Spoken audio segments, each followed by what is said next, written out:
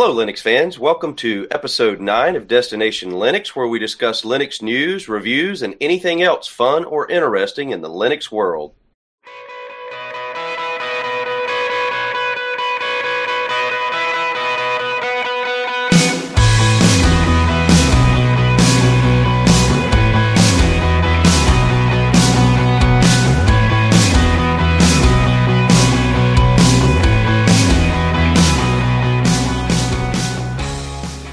Hi, I'm Rob. And I'm Rocco. And this is Destination Linux. How are Hi, you, Rob. Rocco? What's going on?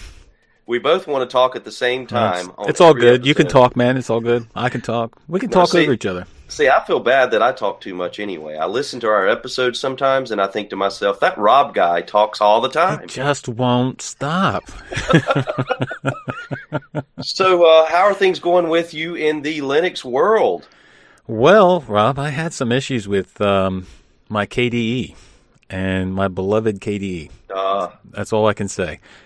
I installed Neon and I updated to 5.91 then, and I was just having like minor problems with, how I do things. Like I said before, I need to switch audio outputs, and for the life of me, I just can't seem to think why such a modern desktop like KDE can't just immediately switch audio outputs. Just drives me up a wall.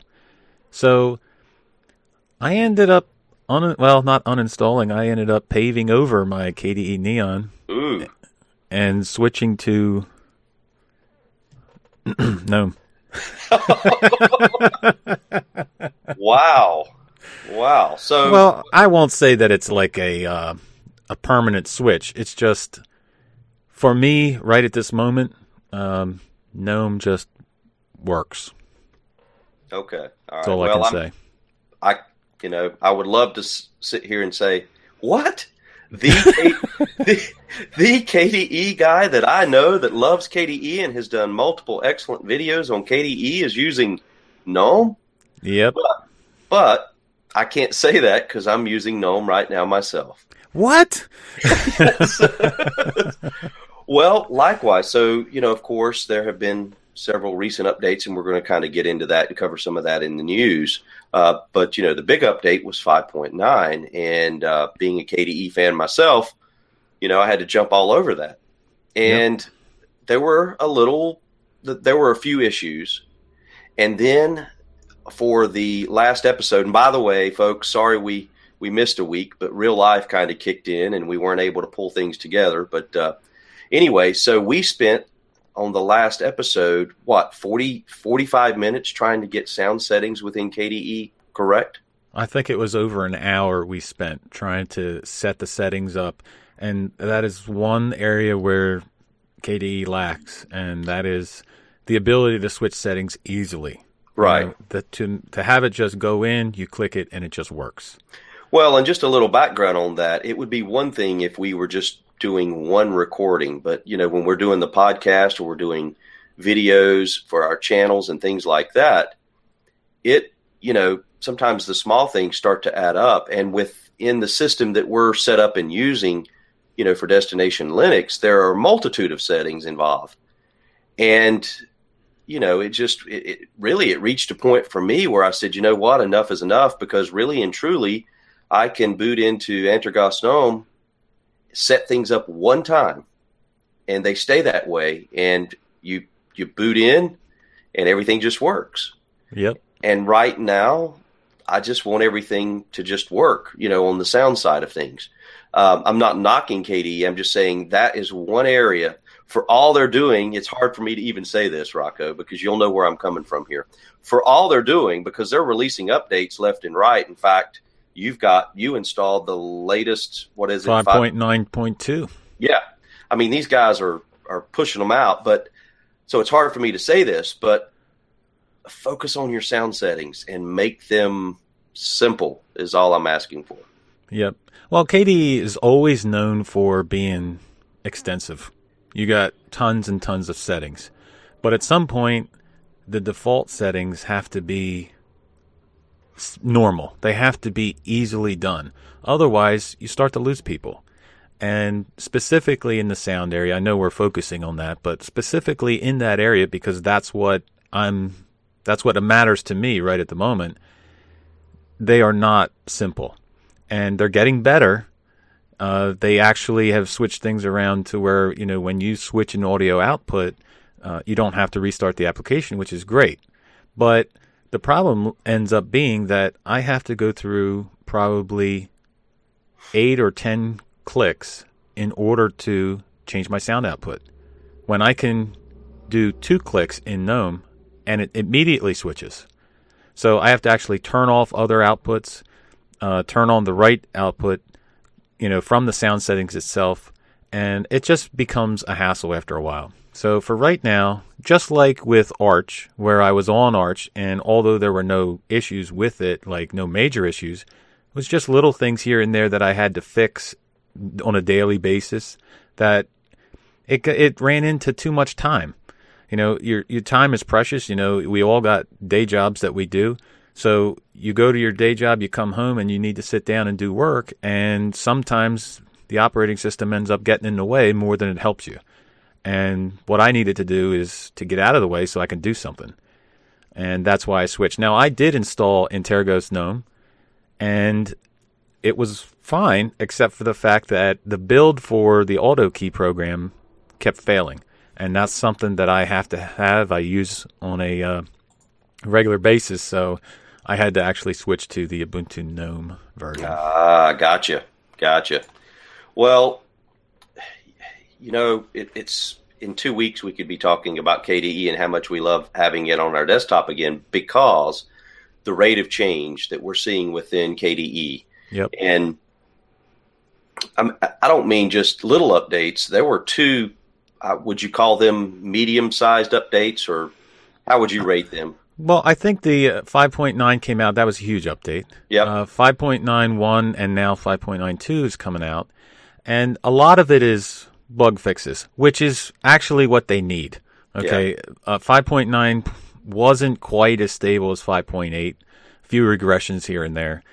But as you can see, they're working to fix them. And I'll tell you what, by 5.9.3, I think, is due out the 28th of February, if I'm not mistaken. Okay. And they're continually updating. So by the time it gets to 5.9.4 or 5, it should be just as stable as 5.8 was. Yeah, we'll keep our eye on. One of the viewers of the show of Destination Linux, Acid Monkey, had installed 5.9.2 and reported back that a lot of the issues he was having had been fixed, and that it seemed very fast and smooth again. So, and that's going to vary from system to system. You may have issues that show up on your system that I don't see, or vice versa. Well, I installed the update, and although there were many fixes in it, I still had the system settings crashing going on. So that's still something that's out there. Well, for me, until I see some major changes until my buddy Rocco says, "Hey, Rob, guess what? They have fixed all the sound setting issues." I'm probably going to hang out on GNOME for a while, just because, again, like you said, it's been really busy lately. In the real world, I'll call it, for me. And like you said, when I sit down and need to get my work done, I need to get it done and get it. Hopefully, the system's out of the way, and you're not caught up in changing things. But also for our channels, it's just nice to be able to log in, start your video, and not have to concern yourself with making sure that, or get halfway through the video and realize, oh, I forgot to change this setting. Yep. For the recording.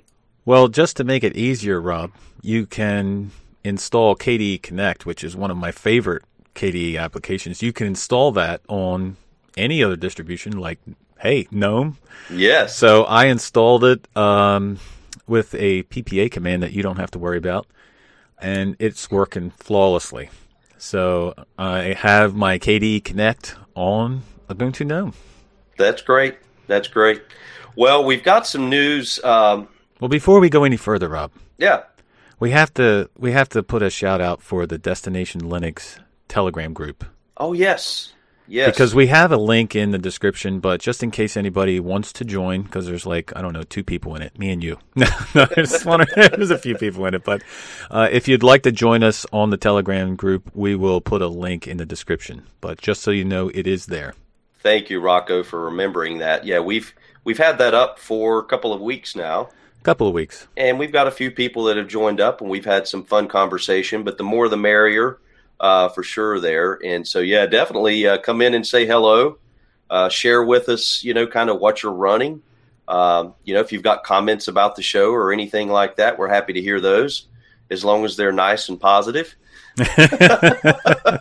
No, we'll take any comments. All right. So, yeah, absolutely. Well, we've got more news this week, You know how it is in any given subject. You've got some weeks where things are just kind of slow and at a lull. And It's felt like for me, I don't know about you, but, I click into Distro Watch. Oh, I don't know. Maybe once a day at least. Sure. But, you click in at least 3 times. So the news has been a little slow, but this week we've got, I think, a pretty good lineup as far as Linux news is concerned. And I want to kick things off, Rocco, with a little hardware news. Now, a guy like you could probably... You want some coffee, Rob? Oh, that would be great. Let me pass my mug over. Thank you, Rocco. There you go. Thank you. You can have it. So a guy like you could probably afford 2 or 3 of these. Right. Without much thought here. But, what are we talking about first, Rob? This is a little hardware that you might be interested in. So this is a GPD Pocket Cherry Trail, and it's actually a 7-inch. The new one is a 7-inch. So this is an Atom-based, it's an Intel Atom X7-based system that will run Windows 10 or Ubuntu 16.04. So it's a full-fledged mini computer with 8 gigs of memory, 128 gigabytes of eMMC flash space storage, 7-inch multi-touch display with a 1920 by 1200 resolution, 16:10 aspect ratio. Now it's got a mini HDMI port, audio out, microphone jack, 1 USB 3 port. Well, that's a Type C port, and then 1 USB 3.0 Type A port. Yep. It's as far as hardware goes. I mean, if you look at the device, it's a nice-looking device, and I've always kind of had a dream that, there would be this ultimate portable, small, long life battery device that I could carry around and use. As opposed to using the full-fledged laptop. Tablets have never really done it for me 100%. You could carry this in your pocket, though, man. This thing looks great. And it has some great specs on it. I mean, geez, these specs are better than half the people's computers out there. I mean, the eMMC flash, 128 gigabytes, I mean, compared to a spinning drive, right. 8 gigabytes of memory, a 1900 by 1200 resolution screen. I mean, this thing is only, 7 inches big, I think? Oh, yeah. It's as compact as you're going to find. Now, the keyboard is kind of more of the chiclet style keyboard. Yeah. And, you're talking about a very small space there, of course, just because of the size of the device. So you're not going to, type out your next novel or anything like that. But it has pretty much every key that you would need in order to use it. Yes, it does. Now, the way this is being done is through Indiegogo. And so their funding goal is $200,000. And if you go in and you are supporting this project, here comes the kicker. You can, oh boy. Yeah, you can purchase this at release for $399. That's a steep price for a 7-inch computer. Now that's if you support Rocco. So if you just want to buy it outright when it releases for retail, you're talking $600. Wow. Yeah, $600 for a 7-inch PC. I mean, okay, it's a great idea, and I love the whole idea of being able to take it with you and do whatever you need to do, and pretty much hide it anywhere. I mean, you can put it in your jacket pocket, for crying out loud. But that's a steep price for me. Anyway, I'm not a rich guy here, dude. I'll tell you what this thing reminds me of in size and just kind of overall design. Casio. Do you remember the name Casio? Yeah. So Casio, back in the day, this is before the Palm Pilot came out, and so I'm really dating myself here. Yep. This was before the Palm Pilot, before Microsoft had their Pocket PCs, way before the iPhone ever came out. Casio had a PDA, a personal digital assistant, Yep. that was about 6.5 or 7 inches, if I remember correctly, folded up, clamshell design with a chiclet style keyboard, and their own little OS running with a kind of a, not a real grayscale screen, but one of those green tint. Yes, I remember. But man, this thing was great. It had calendar function, currency converter, tip converter, all these built-in static apps. But it was about the same size, and like you said, you'd fold the thing up, put it in your jacket pocket, and you had all this access to your customer data and all this info, in a device that ran off of watch batteries, essentially. So for the time that it was built in, it was good. Yeah, but if you look at the two, I mean, design-wise, that's what you're talking about. But think about it from the aspect of how much more you could do with this. Yep. So. And you can either get Windows 10 or Ubuntu on it. So Windows what? I mean, if you're a Windows fan, go right ahead. But absolutely. Well, I think it's a great idea. I think the price is a little steep, but I think the specs on it are awesome. So, hey, if you got the extra money, do it. Yeah, exactly. I mean, if you've got the need and you've got the funds, I think, and I'd love to hear about it. I'd love to see a video review on it, right, once it releases. So, Rocco, what do you feel about a government that decides to dump Linux? Well, Rob, I hate to bring up governments because, that's not a subject I really want to talk about. But Munich is probably going to switch back from Linux Mint because they had switched all of their computers over to Linux Mint originally, and they're going to probably end up going back to Windows. And as I'm reading this article, all I can, I'm looking at it, and there's got to be more to the story. And then as you research it and go further with it, then you kind of find out the real reasons. And you know what? It always goes back to money. Yep. Always. So basically what you can come up with is the mayor of Munich pretty much has a goal in mind, and that's to get Microsoft back into their country, and Microsoft obliged, and now they kind of have to go along with putting Windows back on. So it's kind of like a you pay me, I'll pay you kind of thing. And I think it's ridiculous, but hey, whatever they want to do. Well, it's like you said, it boils down to, and it's like everything, politics and money. Politics and money. Well, I love hearing stories about, where countries and governments have embraced Linux, and then you'll read about how much money they've saved or were able to save. Yep. And let's face it, not everyone involved in government is tech savvy. Right. And so they rely sometimes on someone who maybe comes in and says, hey, here's why you need to do this. And, a lot of times it is financial that, they're looking at the numbers saying, hey, how can we save money? We need to keep the lights on. Yep. And Linux is an obvious choice there. But I think, you said it earlier, you get money and politics involved and you combine those two. And well, this switch back to Windows is all pretty much based on a deal with Microsoft. So, and that's where it goes sour for me. You know what I mean? Like, it's great that they switched over to Linux Mint. And if they had said today they're going to switch over to Windows, nobody would care because, no. I mean, what government doesn't run Windows? Okay. Right. But it's the fact of the reasons behind it.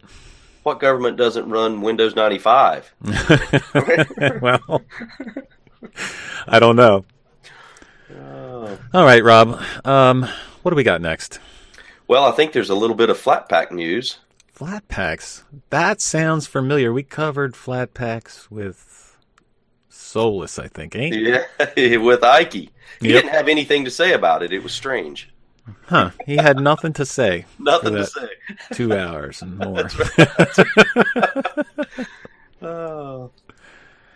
Well, we got Flatpak 0.8.3 that's released. And I guess the biggest thing is it's able to work out of the box with the OpenGL drivers, which includes the NVIDIA proprietary drivers. So that's definitely a good release. And we also have the NVIDIA 378.13 release. So this is the first major release of the 378 series. They had a few beta drivers, but this is the first stable release. And it's not, earth-shattering changes in here, but they do add the ability to view your Prime displays in the config settings and, added more support for different hardware. So if you want the latest release of the NVIDIA drivers, it is already in the PPA. Nice. I guess my heart goes out sometimes to folks with NVIDIA cards. I've got an all Intel system. And there's so many times where, maybe I've talked about a distro or the subject comes up or you're reading through forums, and there's so much in way of conversation back and forth about NVIDIA support. Yep. Now, you have an NVIDIA card. I have an NVIDIA card, and like the problem that I had earlier where I installed the NVIDIA drivers on here and I get a black screen because I guess Wayland is by default is not working right with the NVIDIA drivers. So I know this was brought up a couple weeks ago, but I never really researched it, and I just actually switched to KDE, back to KDE. So I'm back on GNOME right now, and I would love to know how to fix the issues with the Wayland and NVIDIA drivers, because when I install the NVIDIA drivers, I reboot, and then I never even get to the login screen. I get to a black screen. Yeah. So there's no way for me to do anything except go into a terminal and log in. Now, I had to actually switch to a terminal and remove the NVIDIA drivers altogether just to reboot into GNOME. So if anybody has any information on how to actually install the NVIDIA drivers and get it to work, I would appreciate it. Yeah, that would be very helpful. So, well, one of the things, so you're hitting a black screen. You're not even getting an option to choose, say, X11 to booting in under X11 as opposed to Wayland. No, and if I remember correctly, it has something to do with there's a way in the terminal to switch display managers. And I can't remember exactly how to do it. I did quickly try to get it on my phone, but I couldn't find it. So I just removed the NVIDIA drivers altogether and rebooted. But like I said, if you know how to do it, let me know. Well, we were talking earlier about the GNOME desktop. Yep. And this is new to me, so I'm excited to see this because, we were talking earlier, Rocco, about the pace at which KDE is releasing, not only major updates, but also quick bug fixes and changes at a rapid pace. I would say with GNOME, I wouldn't say that they're on a fast pace release. They're on a slower pace. We'll leave it at that. Yeah, not a Zootopia DMV scene pace. Right, exactly. But there is some news there that I'm excited about. So GNOME or GNOME, whichever you prefer, has a 3.24 beta release. And so it's actually 3.23.90, but they're going with .24, which is good. So it's now available for testing. And so some of the core changes are including the network manager with many new features, they say, and fixes for keyboard navigation in Eye of GNOME, settling improvements for Epiphany. And let's see here. What else are they doing? Calendar improvements. Many improvements. Now, this was something I was anxious to kind of see. Many improvements to different GNOME Control Center panels. So kind of anxious to see that. And we were also earlier talking about Wayland support.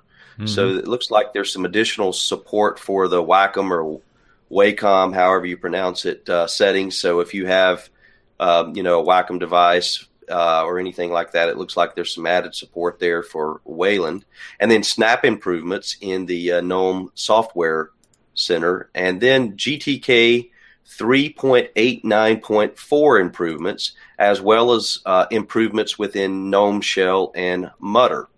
So also bug fixes within Evolution and cleanups to GNOME Music. And that looks like that wraps it up. We're going to put a link into this. Like I said, this was kind of hot off the press news. And so we decided at last minute to definitely add this into the show. But that's just a beta, right? That's not the actual release. Just a beta, not the release. So nothing to get too crazy about. But again, I was excited to see that because I've been checking their page frequently. Yep. As I've been using GNOME to see kind of, hey, what's going on. And actually, I don't know if you've been to their page, but it's not like they have or I haven't been able to find like a news section, like here's what's coming up. Have you found anything like that? No, I don't think they have a news. Well, I don't know of a news section. They do every once in a while release a video on YouTube. That's true, yeah. And give you like what's upcoming, like a little feature here and there. But other than that, no, I don't know of a. You'd have to be an insider, I guess. Yeah, maybe. But we have a non-beta release here, Rob. Plasma Yes. 5.9.2 is out. And although I have moved over to GNOME for the moment, I still love my KDE and love the fact that they continually update this thing. So 5.9.2 comes with many fixes. A lot of the fixes that you're looking at on the release notes are just crashing fixes and bug fixes. Now, they do add small things like they added the Oxygen look and feel. So there's another look and feel added to it. A lot of integration support for presenting windows and all kinds of stuff, but nothing earth-shattering. It is mostly bug fixes. And that's why I said before where, by the time they do their maybe third or fourth release point, it'll actually be pretty much awesome. Yeah, I'm with you. You mentioned something. You mentioned look and feel. That was one of the areas with the initial 5.9. I went in and there were 4 or 5 brand new look and feel. What do you want to call them? Packs, maybe? Look and feel themes is what they're called. Yeah. And they're going to be actually, they have a look and feel theme explorer that you can actually install and use to create look and feel themes. So that'll it's going to be good. That'll be cool. That's where I ran into a little problem as I was in there popping in additional look and feels, and I feel funny saying that for some reason. Anyway, it kind of messed things up. Maybe I applied too many or something. Well, it's not a perfect system. I mean, when you go into the KDE settings, it's very easy to have something not look the way it's supposed to. Like when you do a look and feel theme, right now the way it is, everything has to be installed on your system. Like when you download a look and feel theme, some of them don't include the icons that the theme creator wanted in there. So they're working on that, and that's what the Look and Feel Explorer is all about, is to create the dependencies. So if this theme needs a certain icon set, it'll automatically pull it in. Nice. Or if it needs a certain window border, it'll automatically pull it in. So they're working on that. That's nice. So what are you going to do with all your time now? So once they get that perfected... Use it. It'll be great. I can use it. But 5.9.3 is coming out February 28th. So Awesome. Well, I want to give a shout out to Heather, who listens to Destination Linux. She brought to my attention earlier today, as a matter of fact, that Ubuntu 16.04 has a new LTS release that brings it up to version 16.04.2. So lots of bug fixes, hardware stacks adjustments to support new hardware. We'll put a link to the release announcement, but that's certainly, Ubuntu continues to be a highly rated distribution with tons of users. I'm amazed too at how many people. Well, I get it, but you've got a lot of people who just are in no hurry to leave 16.04. No, well, I'm looking here, and it says users of Ubuntu 14.04 will be offered an automatic upgrade to 16.04.2 through the update manager. So, I mean, yeah, there's something to be said for all the people that are using earlier LTS versions like 14.04 or 16.04. Right. So, right.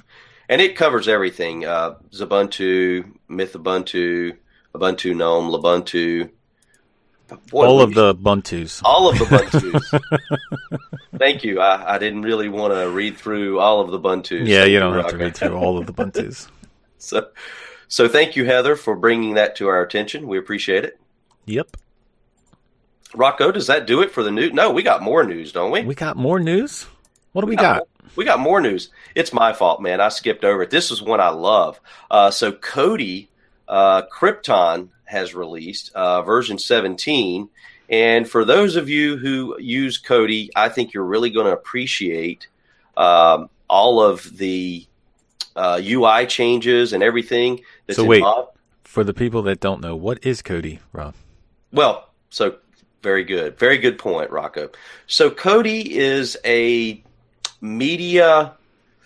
how would you classify Kodi? Because it can do so many things. So it's a way to watch your media. You can install this on your PC. You can add Kodi to various Google boxes or G boxes. In my case, I have Kodi installed on a NVIDIA streaming device. And once installed, you can then go in and set up various sources to obtain media. Now, this is where it gets a little sticky. Some of that media can be brought in and it's 100% legit, meaning you're getting sources that are free and available. Right. Or you could set it up to add your own media to it or use it as a streaming device, if you will. But then there are also sources that you can set up that are considered illegal. Correct. So that's why I say, what would you call it? Well, I mean, I would call it a media center. Media center, there you go. Where, you can basically play all of your local files, movies, music, but then you can add sources like different TV channels that are available, from around the world. Live streaming. Live TV, they got channels like the Food Network and all kinds of things like that built into Kodi. And then, like you said, you can, add repositories just like you can add in Ubuntu. You can add repositories to pull in other media. Right. You just got to be careful of what repositories you add so that you're not adding something that you think is legit above the table and it's really not. Because some of these PPAs or repositories actually stream movies from copyright infringement sites, I should say. Yes, yeah. So, and a caution there. Been reading a lot of news recently and it's mainly the guys who are selling the Google boxes, and they call it Kodi. Let's see, what are they calling it? They're calling it like Kodi fully loaded, meaning that when you buy this box, it comes with those illegal, if you will. I guess they're considered illegal repositories already set up and in place. Right. So immediately when you log into, say, the video section, you're going to be able to pull in and stream, and you could get movies that are currently playing at the theater. Right. I mean, so you got to be careful there. So that's why I just say, if you want to check out Kodi, just a word of caution there. Right. No one knows, how far this will go as far as the crackdown, and there are arrests being made. So, well, the other thing you got to be careful about is when you're adding these add-ons, or what they're called, and the add-ons you would add a repository to. Certain ones have been called out for actually putting in things into Kodi to almost like a malware type situation where they push their own add-on and go against a add-on that is like similar to it. So you just got to be careful with what you're adding to it. But I think overall it's a great system. It's just you can't let that stuff ruin the Kodi experience. That's exactly right. And it's like anything else. You've got a few bad apples out there Yep. who ruin the whole bunch. Now, Kodi is capable of other things too. So you could set up your music. And so, depending on how you're connecting, it could be through your PC or through a box or something like that. So you could have your music that you could stream, but it also could be used as a PVR. So for recording. So let's say you had a media PC set up and you had that connected through your cable box, for example. You could use Kodi and set it up to record your favorite shows during the day. So it's really, I'm going to call it somewhat modular, and it can be exactly what you want it to be for your media. Some people just use it for watching content. Others use it for streaming and sharing content, from device to device. Some people use it as a PVR. And then other people use it completely illegally to stream thousands of movies. Well, okay, so that's what Kodi is. So Yep. What do we have for the changes? Well, lots of updates, bug fixes, and you notice also a big UI change. And that's the thing I appreciate the most. So the UI for Krypton has been totally revamped, very polished, very professional looking. It's faster. I have noticed that search is faster. And so that's some of the, the surface things. But there's lots of specific changes for Linux. And some of these, Rocco, I'm not going to get into because it's really way over my head as far as video acceleration and things like that. But we're going to definitely over my head, man. Yeah. So all I know is it plays videos. Well, there's been improvements for Ultra HD decoding, 4K resolution. And there are people that I know that they want to watch now that they have 4K capable devices. You want to be able to enjoy that, of course. So, not going to name any names, Rocco, as far as people who just have to have whatever the highest quality setting. Wait. Okay, I like high quality. You can call me out on that. I enjoy high quality stuff, So but if I want to, view something on my, full screen I have a nice size monitor, so I want to view it full screen. I want it to be clear. Absolutely. So I go for the highest quality video, sure. Absolutely. That's what I like about you, man. High quality. High quality. So those are good improvements. Improved OpenGL support. I mean, there's improved NVIDIA hardware acceleration support, improvements on AMD ATI video acceleration, OpenMax video acceleration. I mean, this is a big update. So we'll put the link to the page, which also gives you the terminal commands to update this within Ubuntu. So if you decide to install this and give it a look. But I would definitely say it's worth giving it a look. Oh, definitely. And I mean, you've got it. You're updated now. So, I mean, would you agree the UI improvement is, it's spectacular, man. Yeah. Compared to the original, you're talking like going from the 90s to the 2000s, yes. Even at this, what do you call? I've lost for the word there. This 10-year period. What do you call that? Oh, for the decade. Decade. That's what I was looking for, Rob. The decade. Yes, okay, so it brings it up into this decade, and it's definitely a huge improvement. So, now, if you're used to the old version, they did move some buttons around, settings around, so you don't go about it the same way. So a lot of the tutorials, like on YouTube and stuff, you're not going to see the right layout because most of them are based on the original layout, but it's definitely a welcomed improvement. Yeah. Now, if you add a specific channel or something like that or get that set up within Kodi, the other thing I've noticed is an improvement in speed, for searches. So if you've got something in particular that you wanted to find a particular episode or something you had set up, or maybe you've got, for example, my box has USB support, SD card support. So sometimes I'll take content, family movies or whatever, and I'll just, because it's connected to the family television, we want to see vacation videos or something like that. I'll pop in an SD card, and to be able to go in and search for a specific date or specific function or something that I've renamed. It was not bad previously, but now it's just super fast, butter fast. Butter fast. Butter. Yep, smooth, fast, slick like butter. Nice. That's awesome. So, all right, Rob, we have an Android app pick of the week. So yes. You brought this up. Yes. And I am not real familiar with this because I have never actually flashed any ROMs or did anything other than the stock Android things on my phone. So man, we got to work on you, buddy. So what is the app pick of the week?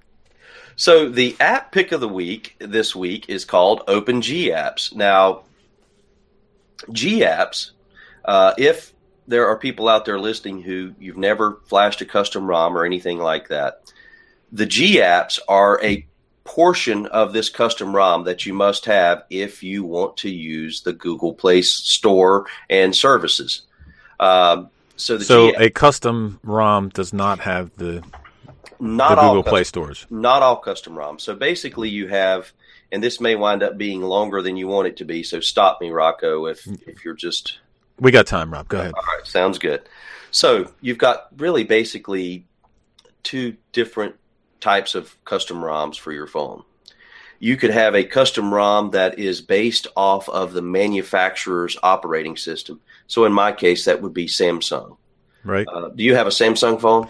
No, I have an LG phone. Okay, LG. So LG, most of the major manufacturers have their own UI, their own skin, their own icons, and everything built into the phone. So when you get that from your carrier or, if you buy it direct from LG, the interface that you're using is going to be what they applied to the phone.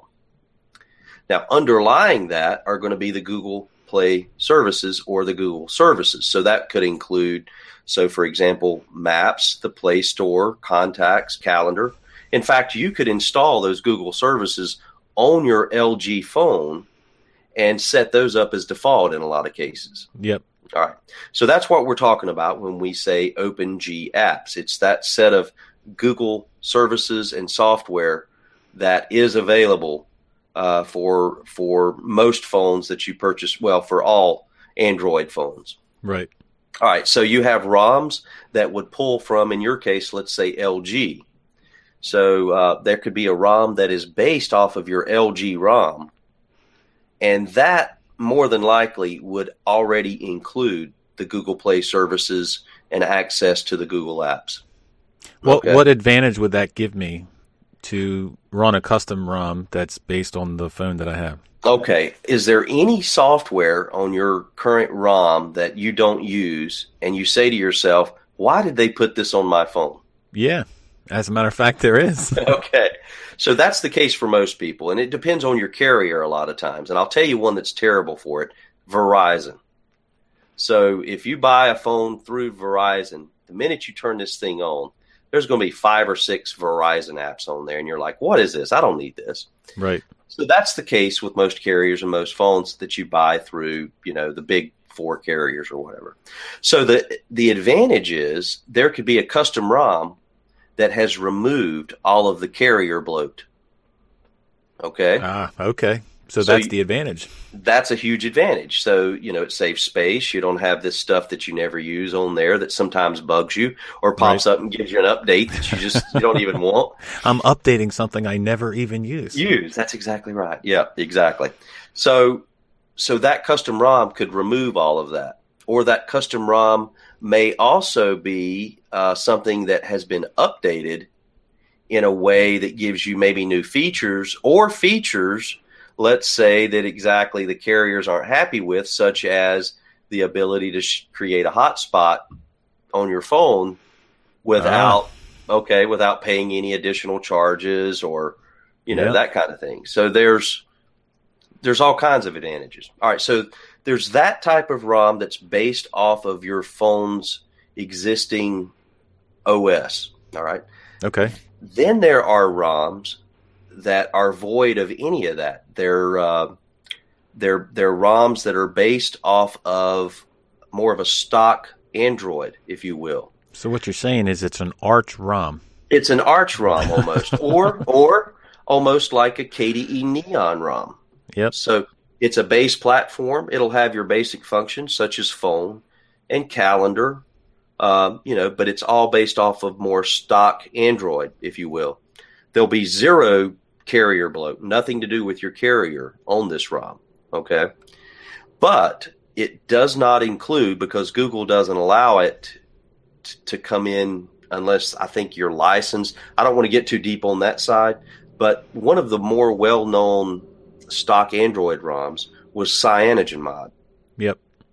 CyanogenMod kind of closed their doors, but a group of people came in and took over, and now it's called Lineage OS. Okay? Right. It's still pretty much the same as far as being a stock Android ROM. All right, so once you find the ROM that matches your phone, you then have to obtain the OpenG app. So this has taken me forever to get to OpenG apps, folks. I apologize. It's all good. But the OpenG apps are that it's a package of applications that could include Google Play. It could include, you could build it out. So there are various versions. There could be Pico, Micro, Mini. They're all named in a way that when you click on, you'll see they could include more or less of the Google packages and services and applications. So you could go with, say, a Google Micro, which only included the basics, the Play Store, text-to-speech, right, and maybe Google Contacts and Google Calendar, and that's it. So it's really up to you to choose within the open apps. Do you want the full service open apps that gives you everything? You could get the full-on package, which would have YouTube. It would have calendar, contacts, phone, and anything else that Google offers as a downloadable application. Right. So OpenG apps, you used to obtain that through specific sites where you would go to and download the package itself, and you would put that on your flash drive of your phone so that when you flash the custom ROM, you add that package in, the OpenG apps package in, and then when you boot your phone, those services and applications are there and ready to use, ready to set up. Are you with me? So I guess the other advantage would be to completely remove Google from your phone? That's an option. And there are ways, and if you remember in previous episodes, we were talking about alternative application stores. Yeah, F-Droid and that. F-Droid and stuff like that, exactly. So that is an option. You may decide that for the most part, you don't want that Google stuff on your phone, with the exception of the ROM itself. Well, my man Phelan from Late Night Linux, he is all open source stuff. I mean, all he wants is open. He stays away from Google, so I guess this is what he does. Yep. Is flash a custom ROM on his phone. But that would be great to get, Google off of everything that's on your phone. I mean, because they monitor everything. Well, they do. But, there are ways around it. It goes back to how much time do you have to set it up. Realistically, Rocco, and I want to come back to OpenG apps and what it does. So you can download OpenG apps from the Play Store. And what OpenG apps will do is once it's installed on your phone is it'll go out to the OpenG app source and look for any updates to the OpenG apps packages. Okay. And then if they're available, you can then download those, where previously you would have to go check the website and basically remember to go check and see if there are any updates to any of the OpenG app packages, be it Pico, Micro, whatever you chose. And then if there are, then you would download those, copy those over to your phone, and update those. Wow, that's a pain.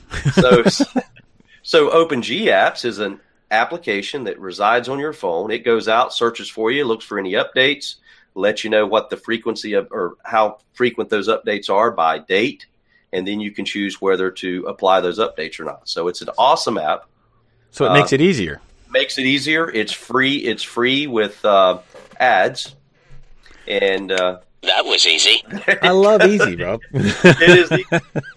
Now I want to back up to something. Okay.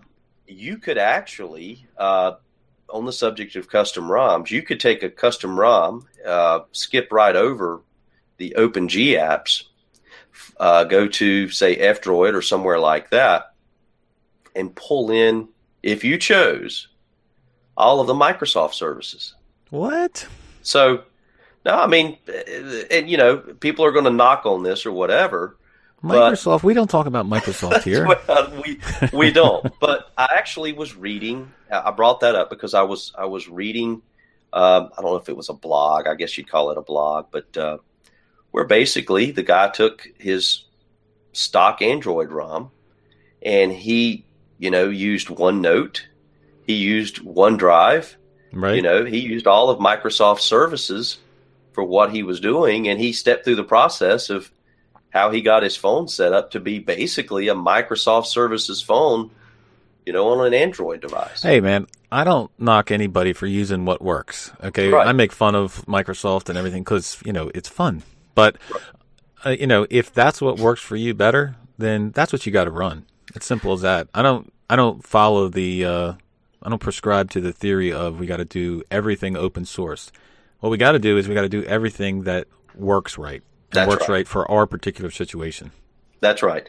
But so back to your phone, Rocco, you've got a couple of apps there that the carrier decided, hey, Rocco needs these. Yeah. He definitely needs these. In fact, we want to give him a pop-up once a month that says, hey, Rocco, sign up for our 99-cent ID service, that we can tack onto your phone bill. So the benefit there is if you get a custom ROM and you've removed that stuff, well, it's not running in the background. It's not eating battery life. It's not bugging you, Right. So there are hardware advantages, battery saving advantages, and you can breathe. Space saving advantages. Space savings, lots of space savings. And really, you can breathe incredible new life into old hardware. So I've got a Galaxy Note 3 running the most current Android 7.1 Nougat operating system with the latest Google apps available now, thanks to Open Apps, Open Apps. And so I'm essentially running on my Galaxy Note 3 what some guy who just purchased a brand new Pixel is running on his phone. Well, I would love to start doing that, but here's the problem. What's the problem? I know you already have the distro hopping bug, Rocco. That's what I'm saying. You'd need a whole new support group, buddy. Well, the other thing is I only have one phone, so I don't want to take the risk of being out of commission with it for a while, so I'll just hold off on that. But it looks like a great app. It's a great app. So, yeah, definitely check it out if you're a custom phone ROM hopper. ROM hopper.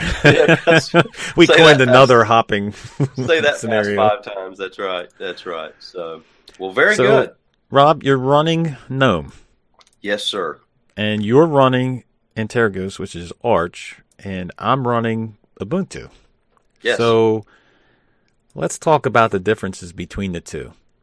So I installed Antergos, and one of the things that I loved having the AUR, and it was only on for a couple hours, and because I was setting it up and found out that I couldn't build my favorite program, which is AutoKey, because the build in the AUR failed to build a couple times. And again, I don't have time to worry about going out and getting the fixes for this stuff. So I ended up switching to Ubuntu. So there's minor changes between Antergos and Ubuntu. Like certain extensions are enabled by default in Antergos and they're not in Ubuntu. When you search for the full screen launcher for a program, it actually will search the GNOME Software Center in there as well and show you the icon where you just hit enter and it goes to the install process of installing it. So there are minor details. What did you notice that's different? Well, I didn't run Ubuntu GNOME long enough and I installed it right before I put the brand new KDE 5.9 on a system. Right. And I didn't notice any major differences out of the gate other than you have to spend some time setting up things a little more in Ubuntu GNOME than you do in Antergos GNOME. Right. It's and I can't recall, Rocco, did you have to install dash to dock, for example, in Ubuntu GNOME? Oh, man, that's a good question. I don't remember. I believe I had to. I don't remember. I don't want to say I did because I don't remember exactly. I seem to recall that I did have to install that. And so the setup process in itself was not as quick with getting the GNOME desktop set up the way I like to use it. Right. Which boils down to a couple things, adding the proper extensions, which we're getting ready to have. I think it's going to be some fun conversation about. Yep.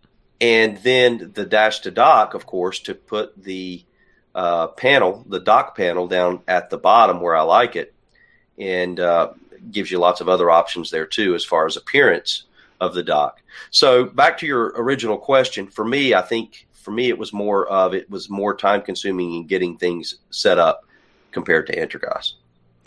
Well, I think that it definitely is more time consuming. But I think for me in particular, I feel that I'm not going to break the system every little while. PPAs are a pain to add and set up, especially if you're going to add multiple ones. Like I know I add probably 10 PPAs to my machine when I install something. So that's a little pain of a process. But they also do have a welcome screen in the Ubuntu GNOME version where, it sets up your Wi-Fi. It already has the drivers. You just connect to it and stuff like that. So it's definitely a little bit more time setting up, but I think it'll be worth it in the end. So we got extensions, Rob. Well, we do. But before we jump over to extensions, I want to pick up on something you just said. What's that? And it's hard for me to say this because I chose it for a specific reason. So with Entergos, you have what is called it's a rolling release, meaning you have frequent updates to the latest packages, whatever those packages are. One of the issues that I have found, and you hit the nail on the head, is I get updates at a rate that makes Windows 10 some days look slow. I mean, it seems like every time I boot in, fresh boot, there's an update. Sometimes there's 2 updates a day. Yep. And, okay, so that's why I said it's hard for me to say this, because I specifically chose a rolling release model distro. That's what it does. That's what it's supposed to do. But, I've got GNOME set up with all these extensions we're about to discuss, and it's set up just the way I need it, and it's working great. And every time I click apply on one of those updates, in the back of my mind, I'm thinking, is this going to break something? Don't let this break something. Please don't let this break something. Because nothing ever breaks when you're just playing around on your computer changing wallpapers. Nope. It always breaks right before you have to actually do something, too. Right. So, if I run into that issue, Ubuntu GNOME, I think, would be the more stable way to go. Well, when I ran Entergos, you are right. It had updates 2-3 times a day sometimes. And I'm like, how can these, who's actually updating all of these programs? There's a little man in my machine updating all of these programs constantly. And now on the opposite end of that, for Ubuntu, it only checks daily. And I don't know what the process is for when it checks. But it didn't tell me there were updates. And I even rebooted once or twice in between that time. Yet when I went to the terminal to install a program, it told me I had 36 upgradable packages. So I don't know exactly where the disconnect is with the updates there, but one update's too slow, one update's too fast. So there you have it. Now, I'm going to go into preferences here because something just struck me as we were talking. And you can actually go in and set how often to check for updates. So yes, you can. I don't have anything anything sooner than daily. Okay. So that's basically the options. And that's going to be kind of the I think the fix, with all these super frequent updates, is you can change it here. And I'm just bumping it up here, Rocco. I'm changing it to 48 hours. There you go. So we'll see if that solves the problem. And, and I bring that up just because someone would take the time to let us know, hey, you can change that. Right. And so, yes, you absolutely can change that, which is an excellent option. But at the same time, it's kind of back and forth in that you choose a rolling release because you want those updates, and it's right. So. Well, speaking of extensions, what are your favorite extensions, Rob? I have got, now when you say favorite, do you mean like extensions I absolutely must install when I'm running GNOME? Well, okay. Well, there's different, for me anyway, there's different, I put them in different categories. There's ones that I got to have that I install right away. And then there's other ones that kind of like, extend the desktop a little bit, but they're not like major heart attack issues here. You know what I'm saying? So right. What is your must-have extensions? Well, we mentioned one earlier, and that is Dash to Dock. So with Dash to Dock, that allows me to take the dock panel, which is on the left. So for those of you who run Ubuntu with Unity, it's all on the left there. Yes. So Dash to Dock allows you to move. Wait, there's people that actually use Unity? No, I'm just kidding. Hey, there's some people experimenting with Unity 8 right now. So, what? Yeah. So, okay. So that'll allow you to remove or to move that dock or panel to the bottom or to the right or keep it on the left. You've got options there. It'll allow you to do things such as shrink it. Yep. So, depending on your setup, sometimes it may be a little large, depending on the icon packs and everything you have. It allows you to go in and change the background color. It will allow you to have it on permanently or for it to disappear. IntelliHide. Intelligent Auto Hide, I'm sorry. Yep, Intelligent Auto Hide. But IntelliHide sounds cooler. IntelliHide is actually an option, I think, in KDE.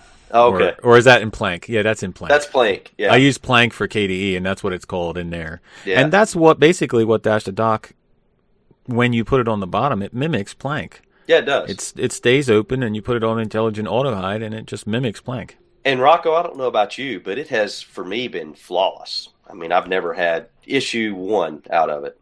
Nope, I've never had an issue in it. You also can use the hotkeys. Right. So when you open the menu with the super key, you can do like super 0, which will bring up the first active window that's there, or super and 2 will bring up the next one. So there's all kinds of things that you can do with it. You can move, and this is something I always do, is you can move the application launcher button from the right to the left. Yes, exactly where it's supposed to be, on the left. On the left. But you can customize the color. You can change the opacity of it. Yep. It's just an all-around, you were right, it's a must-have extension. So that would be my number one, I guess. What would be your number one? Well, my number one is Sound and Input Device Changer.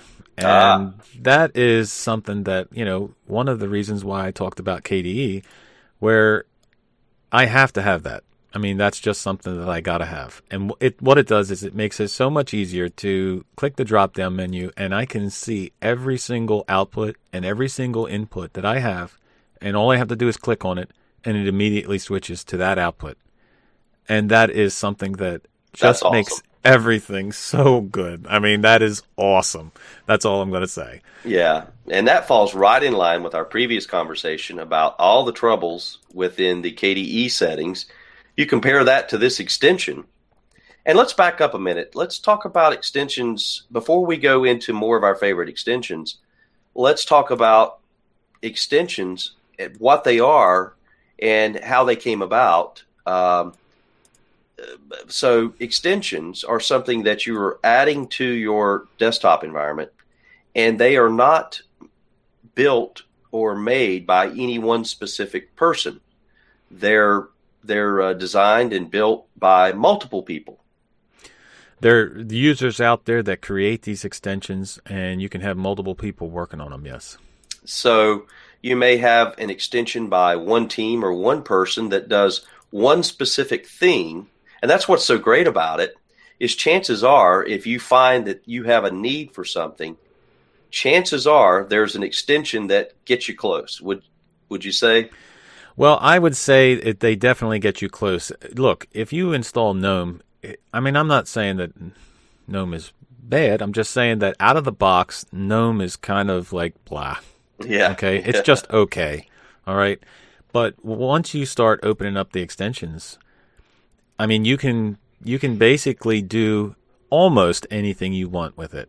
Because there's users out there creating these and saying, hey, I want this option. So they create this extension and submit it, and there you have it. You got a great add-on that you're like, wow, why wasn't this built in? Exactly. Extensions are to GNOME what it's like if you go into your favorite frozen yogurt place and you just get plain vanilla. Mm-hmm. You know, and then you walk over to that little bar that they always have set up over there that adds, you know, I don't know, you've got 30, 40 different things to choose from, chocolate chips, strawberry, you name it, sprinkles. Right. The extensions are the sprinkles and all the other things you can add to that frozen yogurt. You know, now, of course, in the yogurt place, it costs you more because you've just added 10 pounds of weight. This is free, Rob. This is the best price of all. Well, it's not free. Nothing's free. It costs developers time and everything, but for you to use, it's free. Yeah. So, all right. So now that we've covered extensions, so what would you say, Rocco, is your second favorite extension? Or you don't have to put it in order, just an extension that you prefer or use. One of the extensions that I always install is Activities Configurator. And what is that? That allows you to change all of the elements of the upper left-hand corner where you have the activities, where you have the apps. You can hide the icons. You can change them around. You can change the text on them. But the main reason why I install this extension is because it allows you to check a box and make the panel transparent, which is something that I love. I love a transparent panel. I mean, you look at Elementary OS and their panel is transparent and it looks absolutely beautiful. I think that's a must-have. And that allows you to do that with also adding all of the other things that you can do with it. Like I said, moving them around. You can remove the view, the applications, or any of those items up at the left-hand corner that you don't want. So if you don't use them, you can remove them. So maybe this would be considered a multi-function extension. It definitely has multi-functions in it that basically allows you to customize the panel. Yep. Okay. To the way you want it.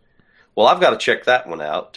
Another one on my list that I always use is, and I'm going to use two here because they do similar things. One is called Places.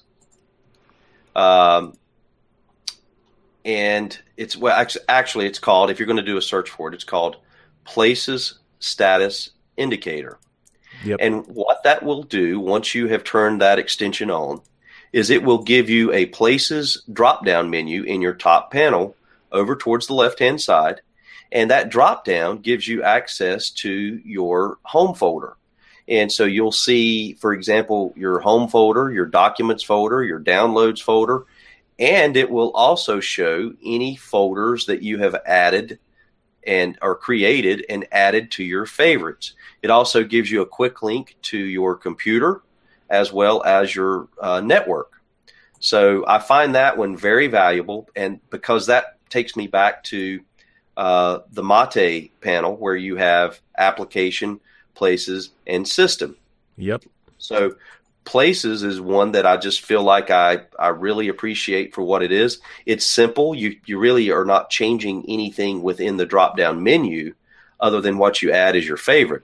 Now, the other one that I always add is called Applications. And, Rocco, I guess you would say you use this, correct? I have put it on, yes. Okay. Basically, to the left of Places, you're going to get a drop-down menu with categories on the left. Main categories, so it could be favorites, accessories, graphics, internet, so on and so forth. And it's just a simple menu. There's nothing that you can go in and really change about the menu, but any applications that you have installed will eventually populate into the menu list. And I prefer that access to my list of applications as opposed to the full dashboard, touch-friendly launcher. Well, I definitely use Places, and what it also does is if you have any integrated online accounts, it adds a link for that too. Ah, good point. And the applications, it's actually pretty nice. When you open it up, you're wondering where your favorites are, or because it's a simple menu, but it does give you what you need. Now, I do prefer the full screen launcher, I will say, but that's just me. I usually use a keyboard anyway, so I'm usually hitting the Meta key, not the Windows key, the Meta key. Or the super key. The super key for opening the menu. Very good. All right, so another one I got is simple, like the places. It's the suspend button. Okay, it doesn't do anything except something that should be there by default, and that's add a suspend button right next to the power button when you log off. I mean, how you could make an operating system that doesn't have a suspend button right there, I don't know. But all it does is add that button so you can hit suspend. So a lot of these extensions that we're discussing, such as the suspend button, which I'm currently not using, but I'm going to check it out, you'll find in the forums or you'll find in the comments of the extension. And that's the nice thing about these extensions when you go to the Gnome Look or Gnome, is it Gnome Extensions or Gnome Look? It's Gnome Extensions. Yeah, Gnome Extensions, that's right. We'll put a link there. Is that you'll see comments about the extension that people who have used it. But that's one of the ones that you get frequently when you just said, I don't know why you would have a desktop with, you get the comment, this should be default. This should be default, yep. You'll see that on a multitude of extensions that, hey, this should be default. The web address is extensions.gnome.org. And just so you know, you will, if you're running Firefox, it'll work. Right. But if you're running Chromium or Chrome, there is actually a add-on or an extension in Chromium to allow it to work. But in Ubuntu, you have to also install the connector service in order for it to work as well. So just so you know, when you go to, like if you install GNOME and you run into problems, you have to have the connector service, which when you open the extensions GNOME page, it'll tell you at the top that you need the connector service installed, and it'll give you documentation how to do that. And then but in order to get there, in order to use it, you have to actually install the Chrome extension to be able to actually see anything on the page. And that is a GNOME extension within Chrome. So you'll add that extension. Correct. Now, also, it may be that you have to set up XDG. No, I don't think you have to set up XDG for this. Okay. Now, Firefox, I don't use Firefox, so maybe in Firefox you have to do that. But I thought Firefox worked out of the box with GNOME. And that's what I was going to throw out to folks is that if you're going to try extensions, try GNOME and try extensions, install Firefox, because I've found that it just seems to work, for turning on the extensions. If you want the hassle-free way, install Firefox. If you're a sure Chromium user and you want to get it to work with Chrome or Chromium, you can. You just got to go to the Google store and add the extension. Yeah, exactly. Well, Rocco, another extension that I really like, and one that I'll mention in a minute kind of covers what you had talked about, but another one that I always install is called Top Icons Plus. And so what that will do for you is within the GNOME desktop, and to me this seems so out of place. The first time I saw it, I thought, was this an afterthought? I mean, It's just one of those things, and I couldn't get past it. It was just my OCD was kicking in, and it was like, I've got to figure something out here. This can't be. Are you talking about the little tray on the bottom? I am talking about the little tray on the lower left that's so out of place. It's like you had a 6th digit on your hand or something. It's like if you had 2 belly buttons or something. It's Look, that out man, of place. I'm gonna make it even worse. It gets worse on a dual monitor setup. Because you can't just go down to the left-hand corner. You have to be exact where you're at on the bottom left-hand corner. Right. Because otherwise you go past it. So, yeah, it's definitely an afterthought, I think. Something there, yeah. I would love to talk to the person who thought it was a good idea just to say, please explain to me why that is, But anyway, so Top Icons Plus removes that little panel and puts your icons in the upper right-hand side, in my humble opinion, where they belong. So it's not perfect in that the spacing and everything of the different applications that you have running, sometimes they're not spaced perfectly even. Right. But for the most part, I've not had any issues with Top Icons Plus. Everything winds up in the upper right-hand corner system tray side where they should be. And it's nice not having that little, it's like you see a little scratch on your car for the first time. And now every time you walk out to your car, you zero right in on that scratch. That's what it was like for that little lower left-hand bar. It just was terrible. Well, if I'm not mistaken, and I don't know which one it is, but there is an extension, now you say that, and I think maybe it's this one here, status area horizontal spacing, that will eliminate some of the space in between the icons up there. So you may want to check that out. Now, I did install it before, and I used it, but I'm not going to install it right at this moment, but I think that will take care of that. What's it called again, Rocco? Status area horizontal spacing. See, and that's where you wonder. And every time I read about an extension, I kind of think to myself, okay, was this a person who just had the same OCD issue that I did with the spacing? Yeah, I'm serious. That's what it is. These people, these users, they see a problem, and it's just, I'm not smart enough to go code an extension in order to make it work right. So same here. They go and they start coding this extension, submit it, and bam, there you have it. It's a fix and something that should be default. Well, I'm going to throw out a multitude of kudos to all of these extension creators because it really, really makes a difference in how you use the GNOME desktop day in, day out. It does. You couldn't, I won't say you couldn't, but maybe you shouldn't use GNOME if you didn't have any extensions. I mean, there'd be no point in using GNOME if there were no extensions because it almost is unusable without them. That would be a good chapter in the GNOME for Dummies book. I mean, it is. It's almost unusable. Now, once you get them installed, once you get the ones you need, it's beautiful. Oh, yeah. It's an awesome desktop environment, and I know I'll take heat for saying that GNOME is an awesome desktop environment, but, when something is running right and when it's good, you'd say that it's good. And with extensions, hey, I'm able to boot up into my system and just run. That's right. And not have any problems. So for me right now at this moment, I'm sure that at some point I'll be back to KDE. And I do have KDE installed on another drive and for testing purposes and videos and whatnot. But sometime I may be back to KDE. But right now, for me, for what works, it's GNOME. That's great. Well, and you're right. You call it what it is. And right now, okay. Do you have any other extensions you want to talk about or share? There's a couple other ones that I use, but there's nothing earth-shattering like Caffeine. Caffeine has an extension to disable the screensaver. There's a extension that I use called Disconnect Wi-Fi, and all it does is add a button to disconnect the Wi-Fi if you need to. Just little random things like that. There's one for random wallpaper that will pull in a random wallpaper from desktopper.co, and that's a great place to get wallpapers.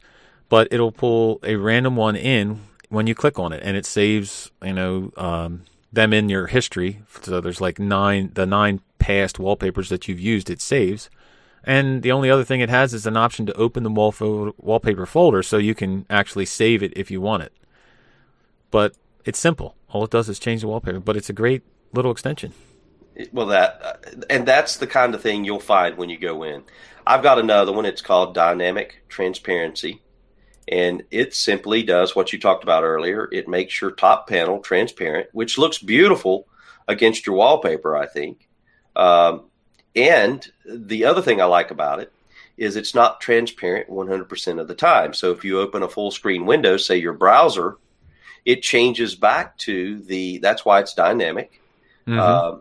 It changes back to its default color. So, and I like that because I like having a difference between the top panel and the application window that I'm using, the window of the application that I'm using. So when there's nothing going on or nothing open full screen, it stays transparent. The minute you launch that application full screen, it goes back to its default. So little things like that. But now what I was going to say earlier, Rocco, is we're talking about some terrific, well done extensions. Right. And these extensions really fundamentally change the way you can interact with the GNOME desktop. Yep. They're great. But caution. Here's the disclaimer. Well, they're not all perfect. And you will find that people do have issues with some of these extensions. So I just want to throw that out there because I don't want us to get tons of hate mail saying, I installed this extension, and the next thing I know, my entire system was, you know what I'm saying. Well, and the other thing I would say, too, is there are multiple extensions for doing similar things. Right. And you want to make sure that you're not installing ones that are conflicting with each other. So there's Dash to Dock, and then there's also Dash to Panel, which maybe you should check out. Great point, yeah. Because Dash to Panel it basically puts everything in a panel, all in one, including the bottom left corner that you hate, and it gives you a strong word.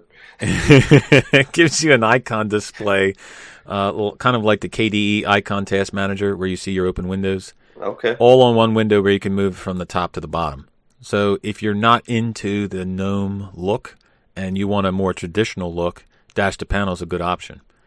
But like I said, if you're going to install Dash to Dock and Dash to Panel, they kind of do similar things. So you may want to watch which ones you have enabled and installed because they may be conflicting.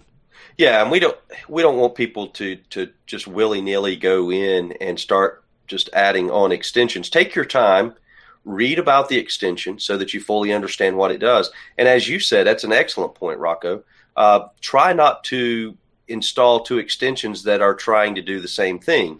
And because you have multifunctional extensions, there's a possibility that one extension you're using has a feature built into it that interacts with another extension in the wrong manner.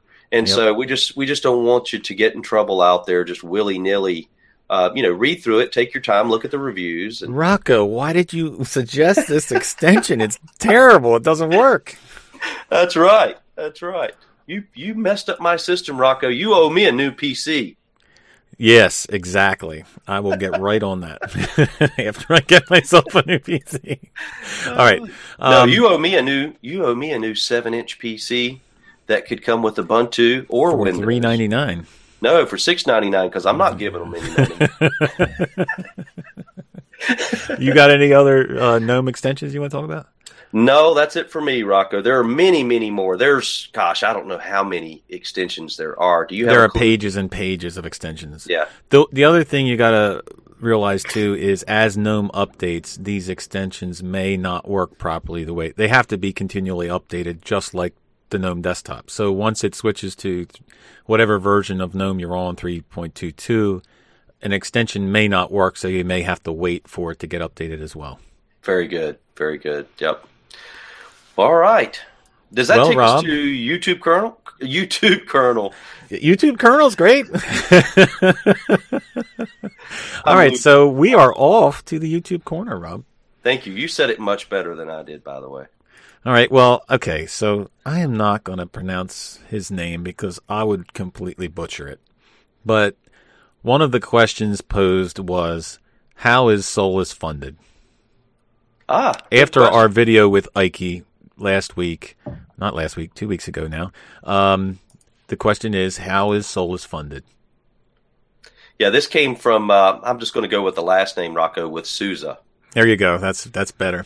And so we're going to put a link to the Solus support page. It's actually funded two different ways. And, we've talked about this before. If you use a particular distribution and you find value in that, we say it's free, but nothing's ever truly free. There's time and other people's money involved in, making this stuff happen. So there's two ways you can support Solus, and the link will be solus-project.com/support. And again, we'll put the link there. You can support via PayPal. So you could go in and make, say, for example, a one-time payment via PayPal, or you could support via Patreon. And you'll see links to both of those in the page that we link into the show notes.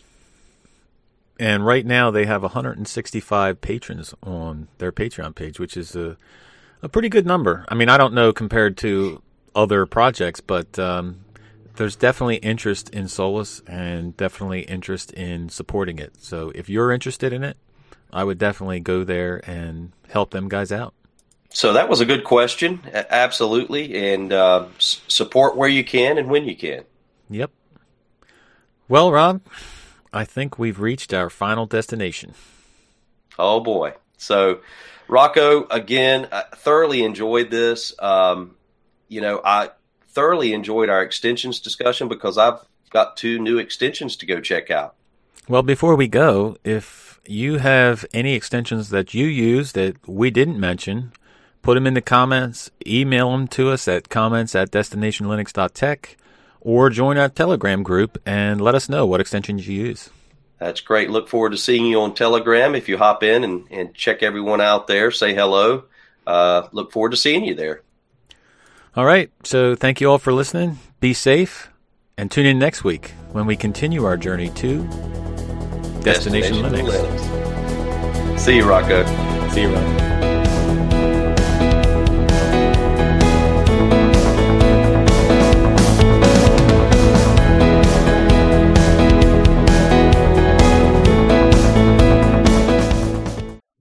I mean, it is 9, so it is 9.5. Are you pulling my leg? Maybe. Hold on. All right, here we go. Me check. All right. Our Zootopia episode. Yeah, that's right. That's right. All right, you ready? I'm ready. Hello, Linux fans. Welcome.